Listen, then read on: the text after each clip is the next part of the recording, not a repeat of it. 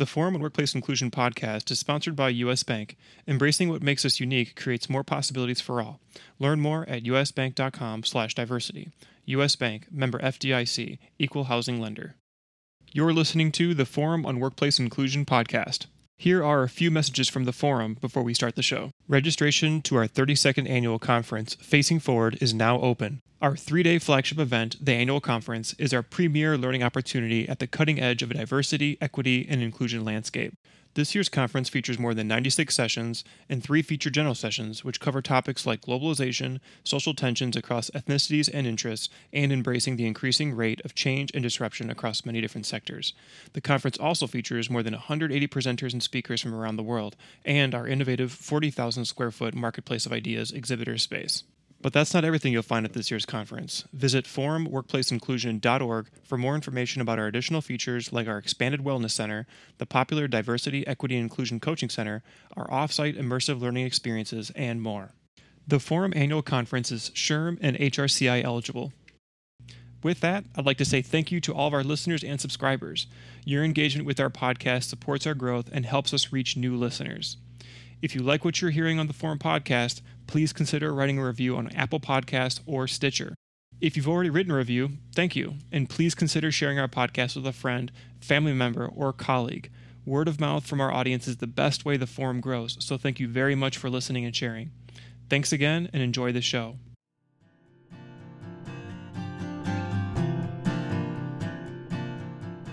Hello, everyone, and thank you for joining us for today's podcast, Creating the Stick, How to Build a Year-Long Diversity and Inclusion Sustainability Program with presenter Chris Jones of Spectra Diversity.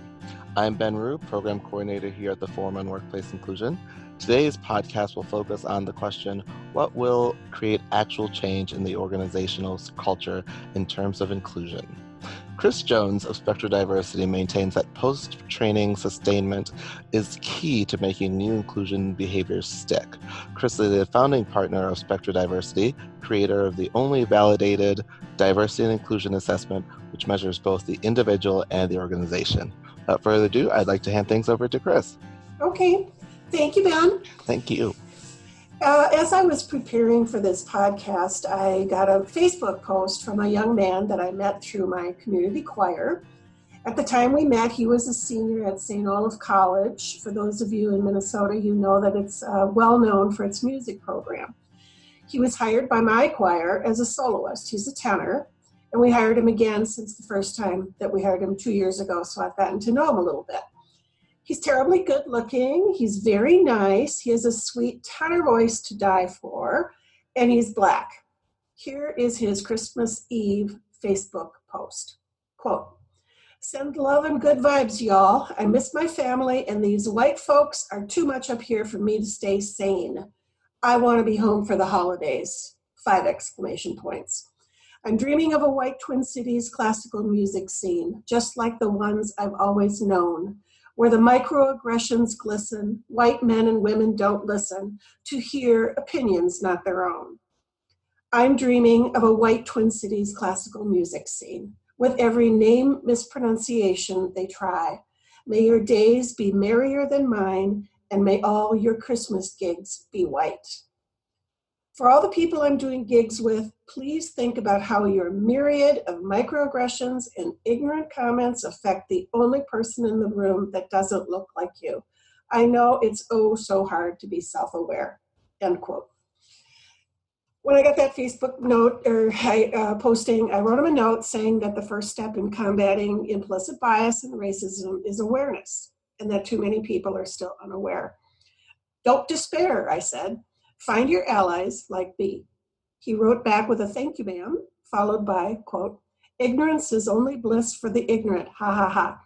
Thanks for being one of the good ones, heart emoji," end quote.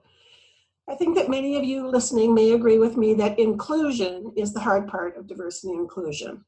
It's hard because of the society that we've grown up in, whether you're a baby boomer like me or a millennial like my children. It's hard because of neuroscience. It's hard because of systemic cultural issues in the U.S., and because it's hard to change. It's not only hard to change bad habits like smoking or overeating, it's just hard to change, period. So today I'm going to talk about 4 points. One, why the diversity and inclusion needle hasn't moved much since the 1980s. 2, why it's important to put a priority on inclusion. 3, why it's hard to break through our biases. And 4, how to create new habits of inclusion through year-long microlearning methods designed to build new inclusion habits through repeated activities, gamification, and practice. I've got several facts and resources that I'll be giving you today, and I'll have a document which lists them so you can just listen if you'd like. I'd love to get your reactions after this podcast is published or released.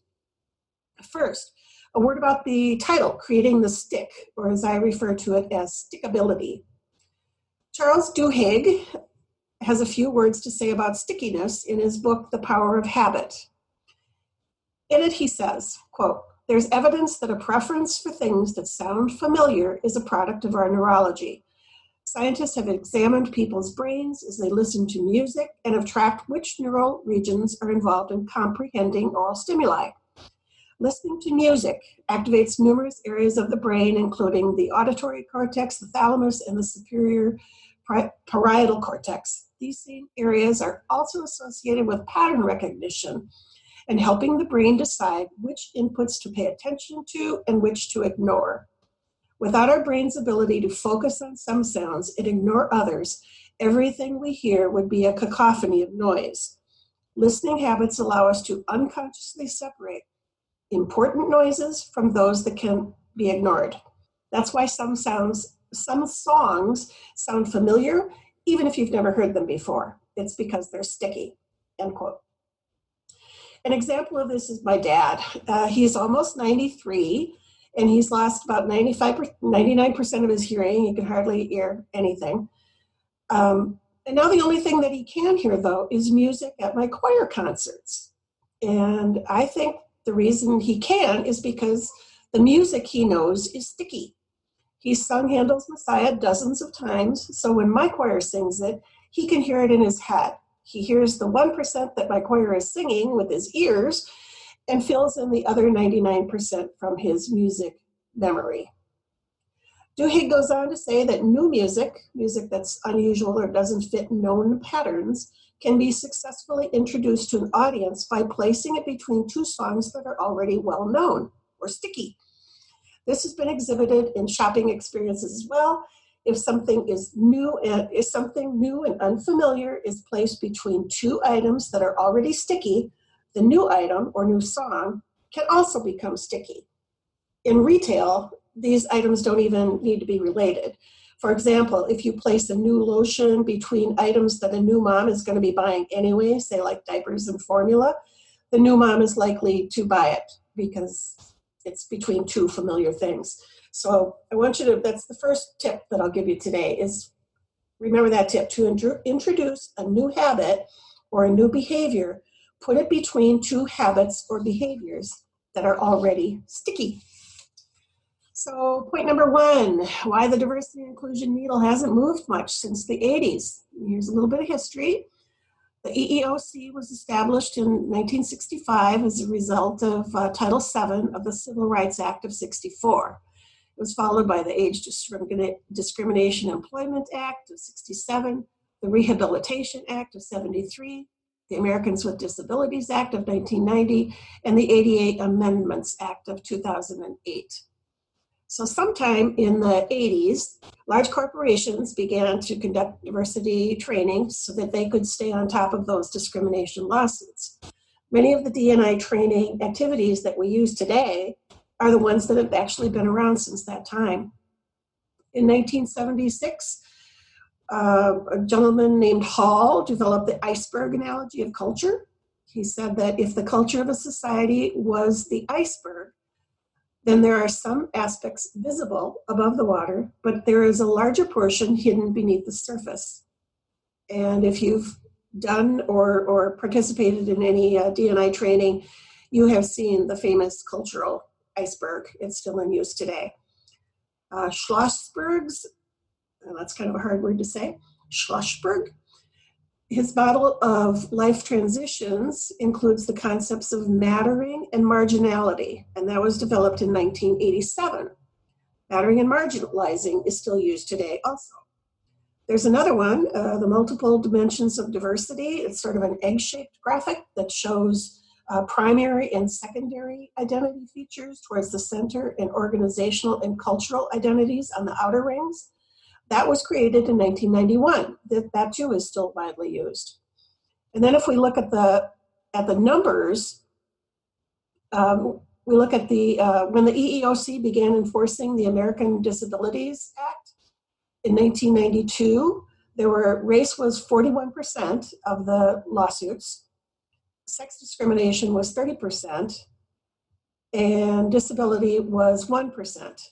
More recently, in 2018, race accounted for 32% of the discrimination cases, sex 32%, disability 32%.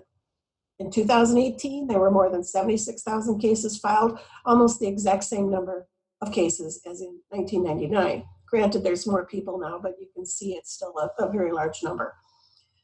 In the late 1990s and early 2000s, Morgan Stanley shelled out $54 million, and Smith Barney and Merrill Lynch more than $100 million each to settle sex discrimination claims. 2007, Morgan was back at the table, facing a class action suit, which cost the company $46 million. In 2013, Bank of America Merrill Lynch settled a race discrimination suit for $160 million. Cases like these brought Merrill's total 15-year payout to nearly $500 million. So the history, beginning in the 80s, companies started pouring hundreds of thousands of dollars of consultant time plus internal time and resources, and yet many of those same organizations really struggled to move the needle. And the needle that they were struggling to move was not only diversity, but also inclusion. So my question is, has your organization had to settle any claims like this? Because settling discrimination claims is just one of the pain points that early D&I training was supposed to address. Now consider mid-sized and small organizations. They may have only one human resources person and contract out for the rest. And what have their results been? The answer is largely unknown because most studies do not include small and mid-sized organizations. They focus on the big ones. We have learned some things since the 1980s, though. According to Harvard Business Review, researchers examined the success of mandated diversity training programs. They found that while it's simple enough to teach employees the right answers to a questionnaires or bias on or an appropriate response for a given situation, the actual training rarely ever sticks, no more than a few days anyway. And there's that word again, stick. There have even been findings that suggest that these mandated diversity training courses actually have adverse effects. In the same article from Harvard Business Review, managers said that when diversity training was mandatory, it's often met with confrontation and even anger. Some, in fact, reported an increase in animosity towards a minority group. On the other hand, when workers see the training as voluntary, the result is improved attitudes and an increase of 9 to 13% in the hiring of minorities 5 years after the training. So there's another tip. Make D&I training optional. And that, I know, goes against conventional wisdom. But consider the backlash that you may have experienced in mandatory training. Are white men feeling attacked? Have you noticed that some people are actively resistant? And are you measuring the outcomes after your D&I training? Do you know that what you did accomplish what it was supposed to do? Recently, there's been a number of articles and research papers on the effectiveness of diversity and unconscious bias training. One research paper from Work, Employment, and Society in the UK is titled, and I love this one, Pointless Diversity Training, Unconscious Bias, New Racism, and Agency. In it, the author states, quote, the latest fashion of unconscious bias training is a diversity intervention based on unproven suppositions and is unlikely to help eliminate racism in the workplace. Knowing about bias does not automatically result in changes in behavior by managers and employees. While the intention of addressing bias is laudable, the awareness training that typically accompanies these initiatives makes a series of assumptions about bias and pro-diversity action that can be challenged from a critical diversity perspective. As I was researching this, I found a number of articles that now divide racism into three basic types. The first one is the traditional blatant type of racism, which has largely been societally repressed until recently. Second one is symbolic racism or modern racism, colorblind racism, it's all the same thing, which includes those who believe that racial discrimination is no longer a problem and that ethnic minorities are just pushing too hard. The third type is aversive racism, which includes people who are proud about their lack of prejudice and they express egalitarian views, yet deep down they hold negative beliefs about racial minorities due to discomfort or anxiety stemming from their own sociocultural influences. And that third type is the type that can be addressed or at least identified by taking the Harvard, the implicit association test, Harvard's implicit association test. The failure to recognize that unconscious bias training is likely to be least effective for those whose actions most need modification is often due to the inadequate treatment of assistance and responsibility. Part of the allure of the notion of unconscious bias is that it is not about blame. It's very convenient to believe that, gee, racial discrimination is not a product of my conscious thought, but deeply embedded. So discrimination really isn't my fault. An article from the Australian Journal of Public Administration reaches a similar conclusion, although it addresses gender rather than race. The article is titled, Unconscious Bias Training, the Silver Bullet for Gender Equity, ? And it states that, quote, practices that go beyond training are necessary. Unconscious bias training needs to be incorporated in broader workplace interventions that are ongoing, staged, iterative, multi-level, and collective, end quote. A colleague of Spectra's is Sarah Taylor of Deep Sea Consulting. She's a frequent presenter, coach, and exhibitor at the Multicultural Forum. She has a strongly worded podcast titled Dispelling False Perceptions About Diversity Training. And in it, she covers why a one-off training seminar on diversity doesn't bring many benefits and why the true solution is a long-term systematic approach. I strongly recommend that you give it a listen. The podcast link is in this podcast summary document. Those of you who are active in the D&I space are probably also aware of the benefits to organizations that have inclusive cultures. Organizations with inclusive cultures are 2 times more likely to meet or exceed financial targets, 3 times more likely to be high performing, 6 times more likely to be innovative and agile, and 8 times more likely to achieve better business outcomes. Most D&I training sessions that I've seen include some element of making the business case, which includes facts such as the ones I just gave.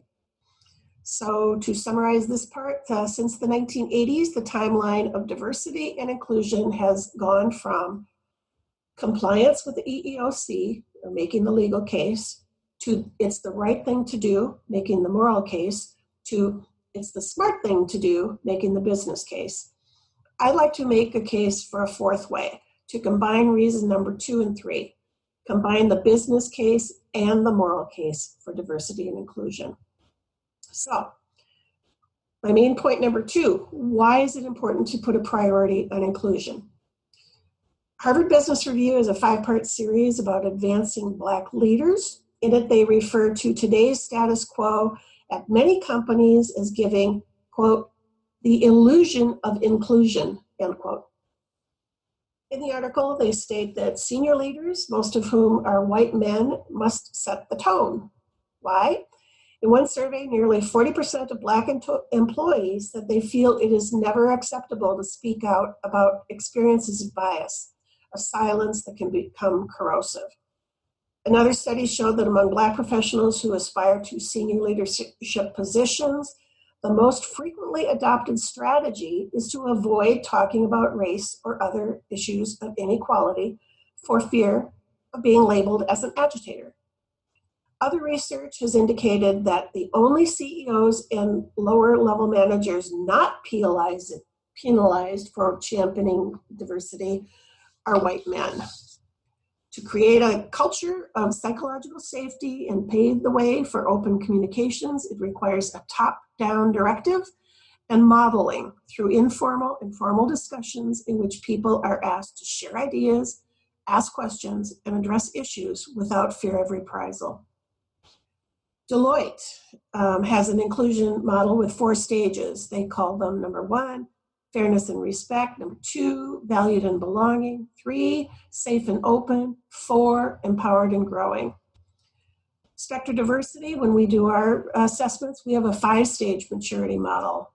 Number 1, avoid. Number 2, comply. 3, adopt. 4, integrate. 5, transform. Most of the organizations Spectra Diversity has assessed are in the adopt phase, which we define this way. An organization views diversity and inclusion as a key driver of organizational efficiency, employee engagement, or opportunities to expand markets. Measurements are in place to evaluate diversity and inclusion initiatives. There is some infrastructure, and diversity and inclusion is aligned with the organization's mission and vision. The organization works to promote inclusion. So, assuming right now that we know that organizations are aware that diversity and inclusion is necessary and beneficial, then why is it so hard to affect change? And that's today's main point number 3, why it is hard to break through our implicit biases. Any corporate diversity and inclusion program is better than none, but most that exist today are not designed to sustain a focus on inclusion or equity. Many are siloed within the HR department. They might lack C-suite support or are given to women or people of color to manage in addition to their day jobs. Some are more show than go, resting on philosophical statements about inclusion rather than outlining concrete steps for advancing non-whites or other diverse populations. Others limit their efforts to anti-bias and cultural competence training, preempting problems, but again, not propelling anyone forward.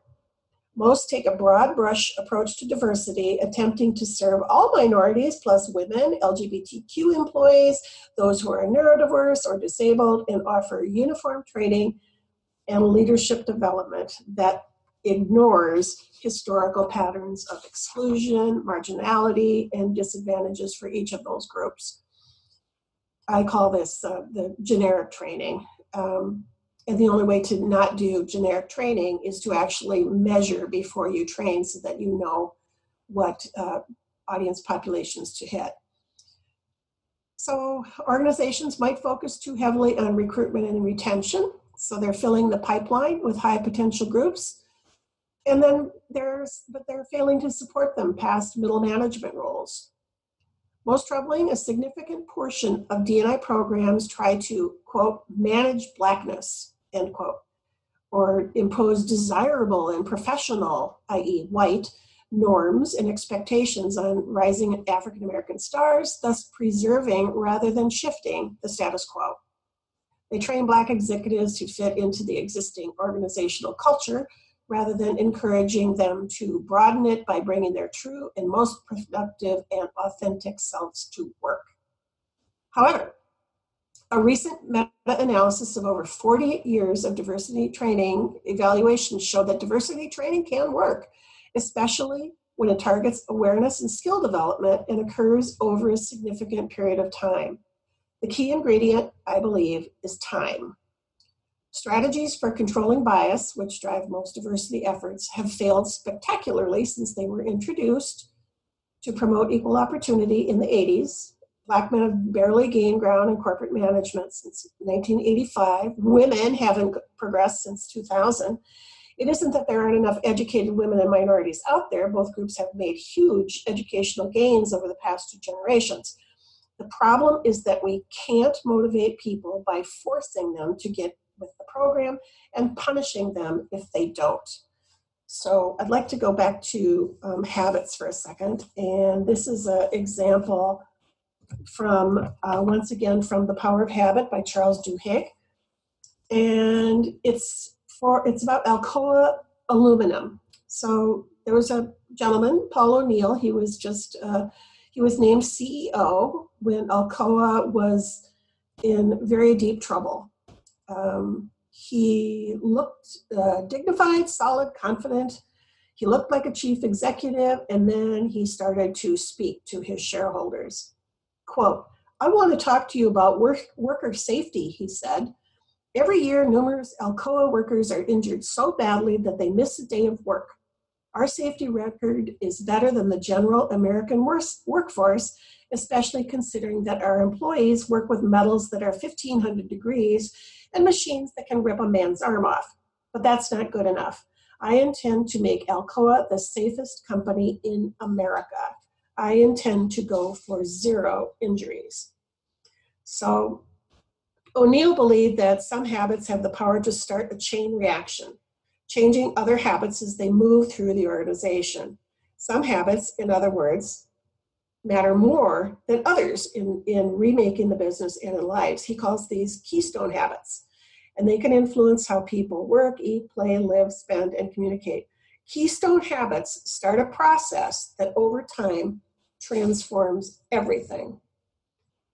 Researchers have found institutional habits in almost every organization or company they've scrutinized, says Jeffrey Hodson.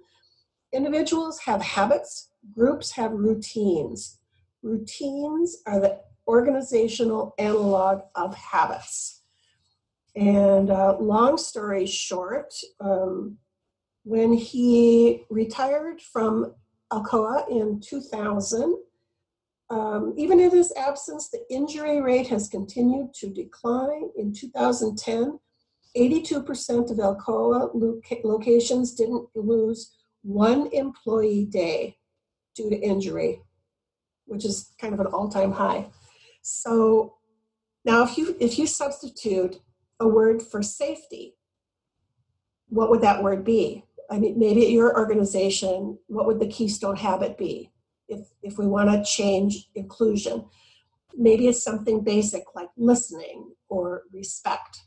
And that brings me to my key point number 4, how to create new habits of inclusion through year-long micro-learning methods designed to build new inclusion habits through repeated activities, gamification, and practice. So how can D&I programs be improved? The answer is by tackling shortcomings one by one. There's several steps that organizations can take. Some of these may be out of your control as an individual, but I think it's good that you know what they are in case you can be an advocate for change.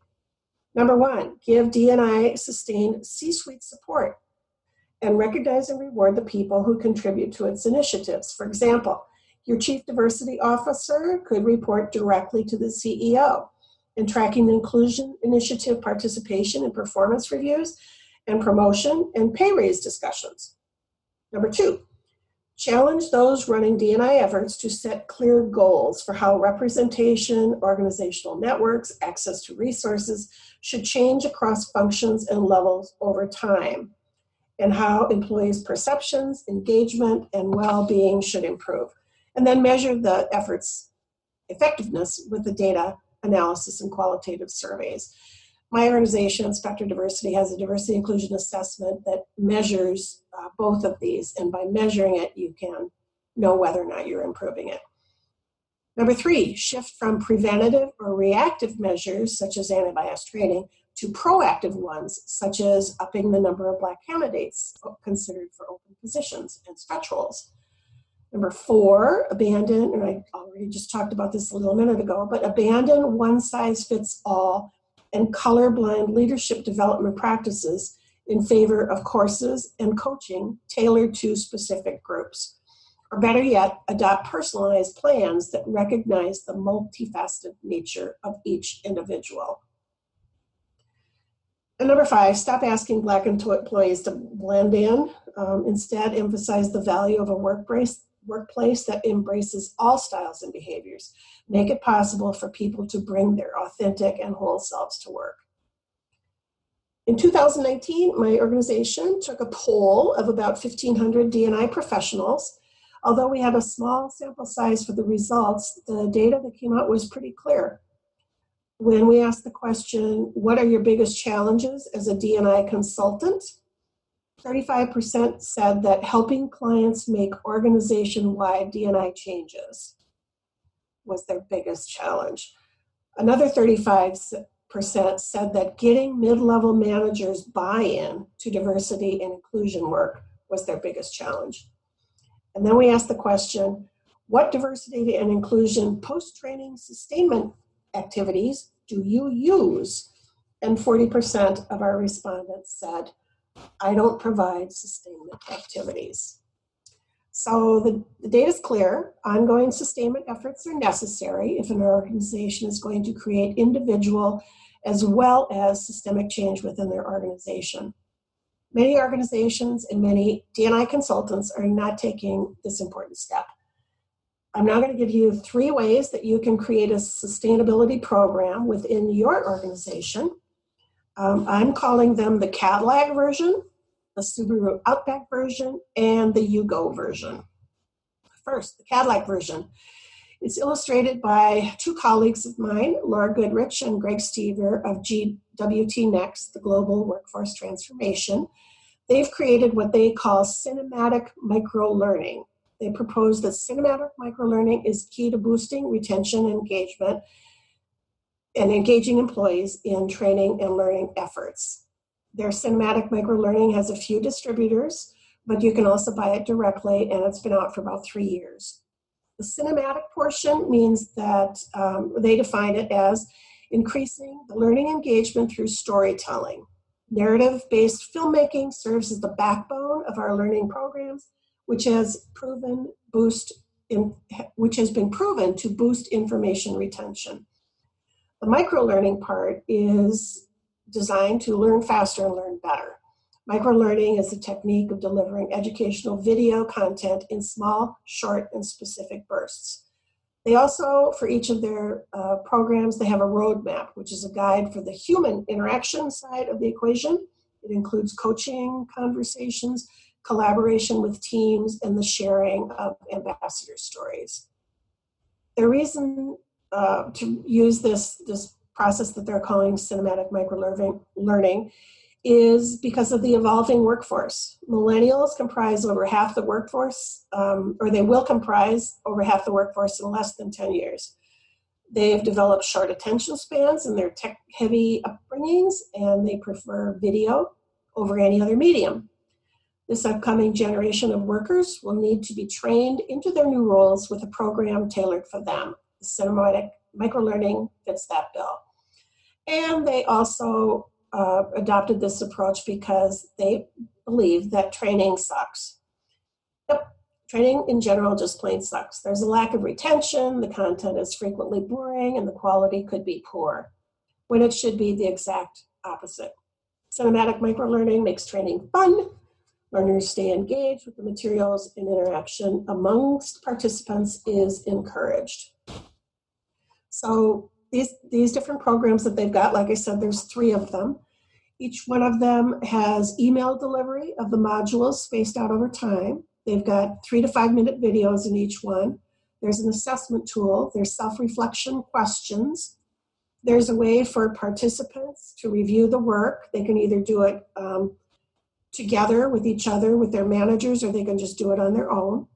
There's ways to connect with their leaders and engage in one-on-one conversations. And there's progress tracking. The leaders need to have 1 coaching conversation per month, so the leaders are tracked in addition to the participants. And there's retention checkups via follow-up email. The reason I call their version the Cadillac version is because of their background and expertise. Laura has been a coach to leaders and organizations for more than 20 years. She's been a keynote speaker for nearly half of her life. She is the award-winning author of Seeing Red Cars, Driving Yourself, Your Team, and Your Organization to a Positive Future, which Forbes magazine labeled as a must-read for leaders who want what it takes to accomplish positive change, with a message that is transformational, relevant, and timely. Her partner, Greg Stever, is a seasoned storyteller who also happens to own a camera. For several decades, he's helped brands clarify what they're doing, who they're speaking to. He's worked with National Geographic, 3M, PBS, and Prince. Yep, that Prince. Along the way, he's picked up a few accolades to the tune of over 60 awards from local, national, and international levels. So I had a talk with them and would like to share what they have learned and which you can apply to your sustainment efforts. Point 1, without sustainment, training has a 5 to 10% retention over time. Historically, change takes about 3 to 5 years to take place. But you have 3 to 5 years to do it. Everything is moving so much faster. So ask your clients, what is the cost of not doing this? How much pain is your organization experiencing?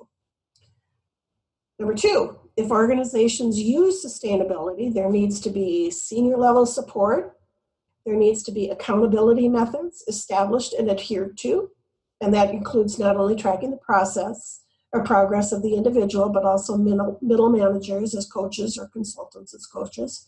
There needs to be project management to make sure it's all working, and that's the tech side of things. And there needs to be those guides, those coaches, to make the behavior change happen or stick. And they need a roadmap. One of their cinematic microlearning programs was so successful that even people that hated Laura, which once you meet Laura, you'll understand that it's hard to believe anybody could hate Laura. But even the doubters saw that it worked. They completed a 360-degree assessment after their training and after the 1 year of this program, and it showed a 63% improvement in the competencies that they identify as the ones that senior leadership wanted to see happen. Those outcomes were being open to change, resourcefully addressing challenges, and collaboration in teams and across teams. Now think for a minute, could you imagine what your organization could do with a 63% improvement in inclusion skills? I mean, just imagine that for a minute, what a different culture, what a different world that would be. They also recommended that every program be built with the coaching embedded, and to draw the answers from the people rather than giving people the answers. They said their best partners incorporate coaching, peer pressure is powerful, and use it to your advantage. The leaders doing the one-on-one conversations were rising to the top in terms of the outcomes that were desired by senior leadership. So after a keynote or a shorter session, Laura asks the senior leadership, what's your plan for accountability and continuing the learning over time? Because real change is a process, not an event. If they say that they're done after the training or keynote, she responds, and then hope for the best, you may as well take them out for beer and pizza. If you're not committed to accountability and spacing the learning over time, don't bother. They also said that they didn't start out being a Cadillac. Their first microlearning experience was more like the Yugo version, which I'll tell you about shortly. There was an elementary school principal. He took their Seeing Red Cars videos and he cut them up into little bite-sized pieces. He then added the accountability piece with one-on-one meetings with the teachers and administrators. So his process was just look at this little video and then we're going to talk about it. And it worked for him. I asked Laura, what do we do if our senior leaders don't buy in? And she said that it was important to understand their priorities and to make a connection between their priorities and what they're doing. So find leaders that see the need and have a way, through an assessment or other means, to measure the outcomes. Senior leaders don't care how many people complete the program. They care about the outcomes. Innovation, for example, that might be one of their outcomes. You have to be a trusted advisor to the senior leaders, and their priorities you have to measure. I also asked, what are the biggest hurdles you have to overcome? And she responded that every organization is different, but the issue that they came across most often is to get true collaboration across generations. So they found ageism or age diversity to be their main challenge. And another one was just the resistance to change in general. There has to be a certain amount of pain for people to change, but it can't cause too much pain because then they get paralyzed. So an organization that's in a crisis mode, then all they can do is focus on their sales. But if they're kind of chugging along and not making any progress, you could ask your clients who are having a pain point, what happens if this trajectory continues? When I was talking to Laura, it reminded me of Starbucks. You'll remember that 2 Black men were denied access to the restroom while waiting for someone. There was a huge media backlash. Starbucks hired a diversity consulting firm, and then they closed all their stores for a half day of diversity training. So I'm wondering what happened. Did they move the needle? How much did it cost them in terms of PR, in terms of sales, in terms of employee recruitment and retention? What would it have cost them if they still did nothing? And if anyone knows what the results are for Starbucks, I would love to hear them because I don't know. The second version of sustainability is what I'm calling the Subaru Outback version. And this is the version that we're undertaking at Spectra Diversity. We accept the data that shows that a number of companies have gotten consistently positive results with tactics that don't focus on control of employees and instead apply 3 basic principles. First, to engage managers in solving the problem. When managers are actively helping to boost diversity in their company, something amazing usually happens. They begin to think of themselves as diversity champions. The hard part is getting them to engage when many already feel overwhelmed. And we have a plan for that. Second point is to expose them to people from different groups. At firms that created self-managed work teams, the share of white women, Black men and women, and Asian American women in management rises by 3 to 6% over 5 years. Self-managed teams and cross-training have had more positive effects than mandatory diversity training. Performance evaluations, job testing, grievance procedures, all of which are supposed to promote diversity. And third, encourage social accountability for change. On average, companies that put in diversity task forces see 9 to 30% increase in the representation of white women and of each minority group in management over the next 5 years. Once it's clear that top managers are watching, women start to get more premier assignments. So the Diversity and Inclusion Sustainment Program that we're building at Spectra Diversity focuses on just 2 keystone activities. Remember that keystone activity at Alcoa was safety. So like Alcoa, we believe that if after diversity and inclusion awareness training takes place, sustainment needs to focus on skill building of a few key concepts to change habits which are ingrained and which contribute to implicit bias and to all the isms and to intentional or unintentional microaggressions. So here's what we're doing. Here's our course outline. We've created 4 modules per month for 1 year. This is 48 modules of about 3 minutes on average. So they're a little shorter than the Cadillac version. The course is going to include repetition and reinforcement of key learnings from the D&I sessions included in our facilitation kit. It's going to include gamification, some activities that we hope will be fun.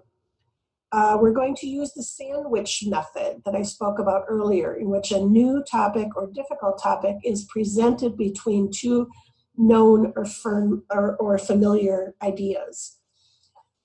We're going to include accountability and involvement of middle managers or supervisors in a coaching role, and we'll need to create a coaching guide to support that work. It will be self-pacing, so the emails are going to come out weekly and the activities must be completed in order, but the pace is self-directed. And it will have the short video components, like I said.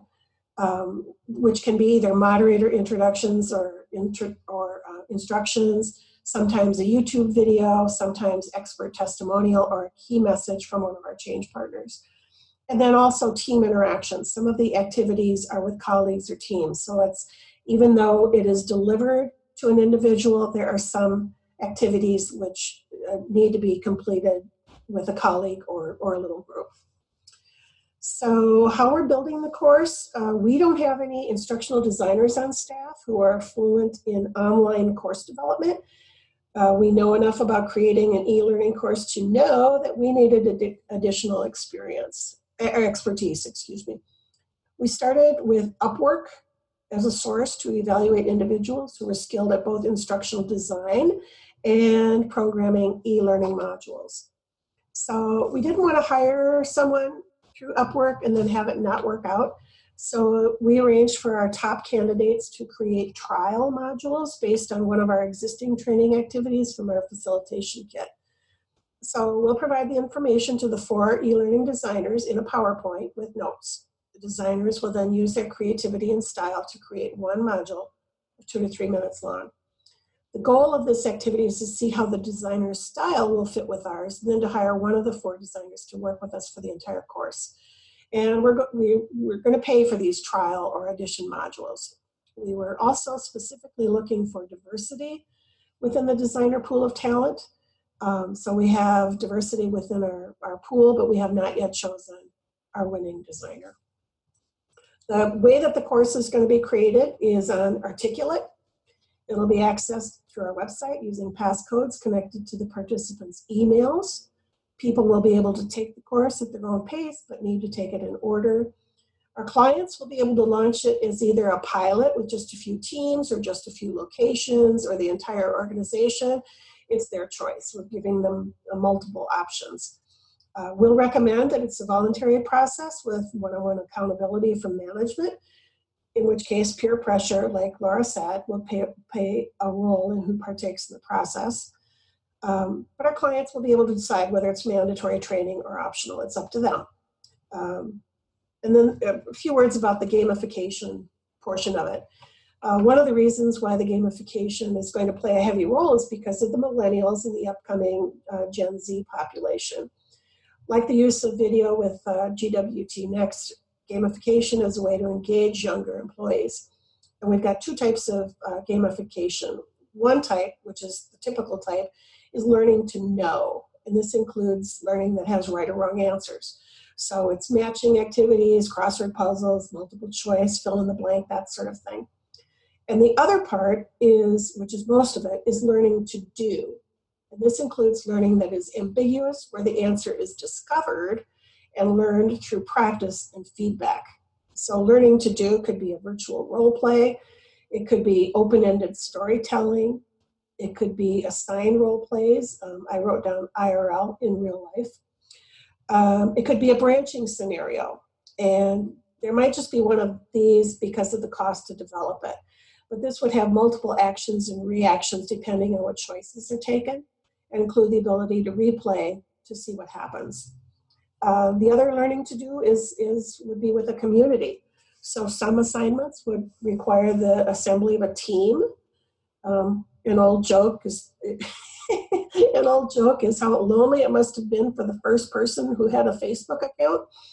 So we're going to work to build a community and take advantage of the network effects for our clients.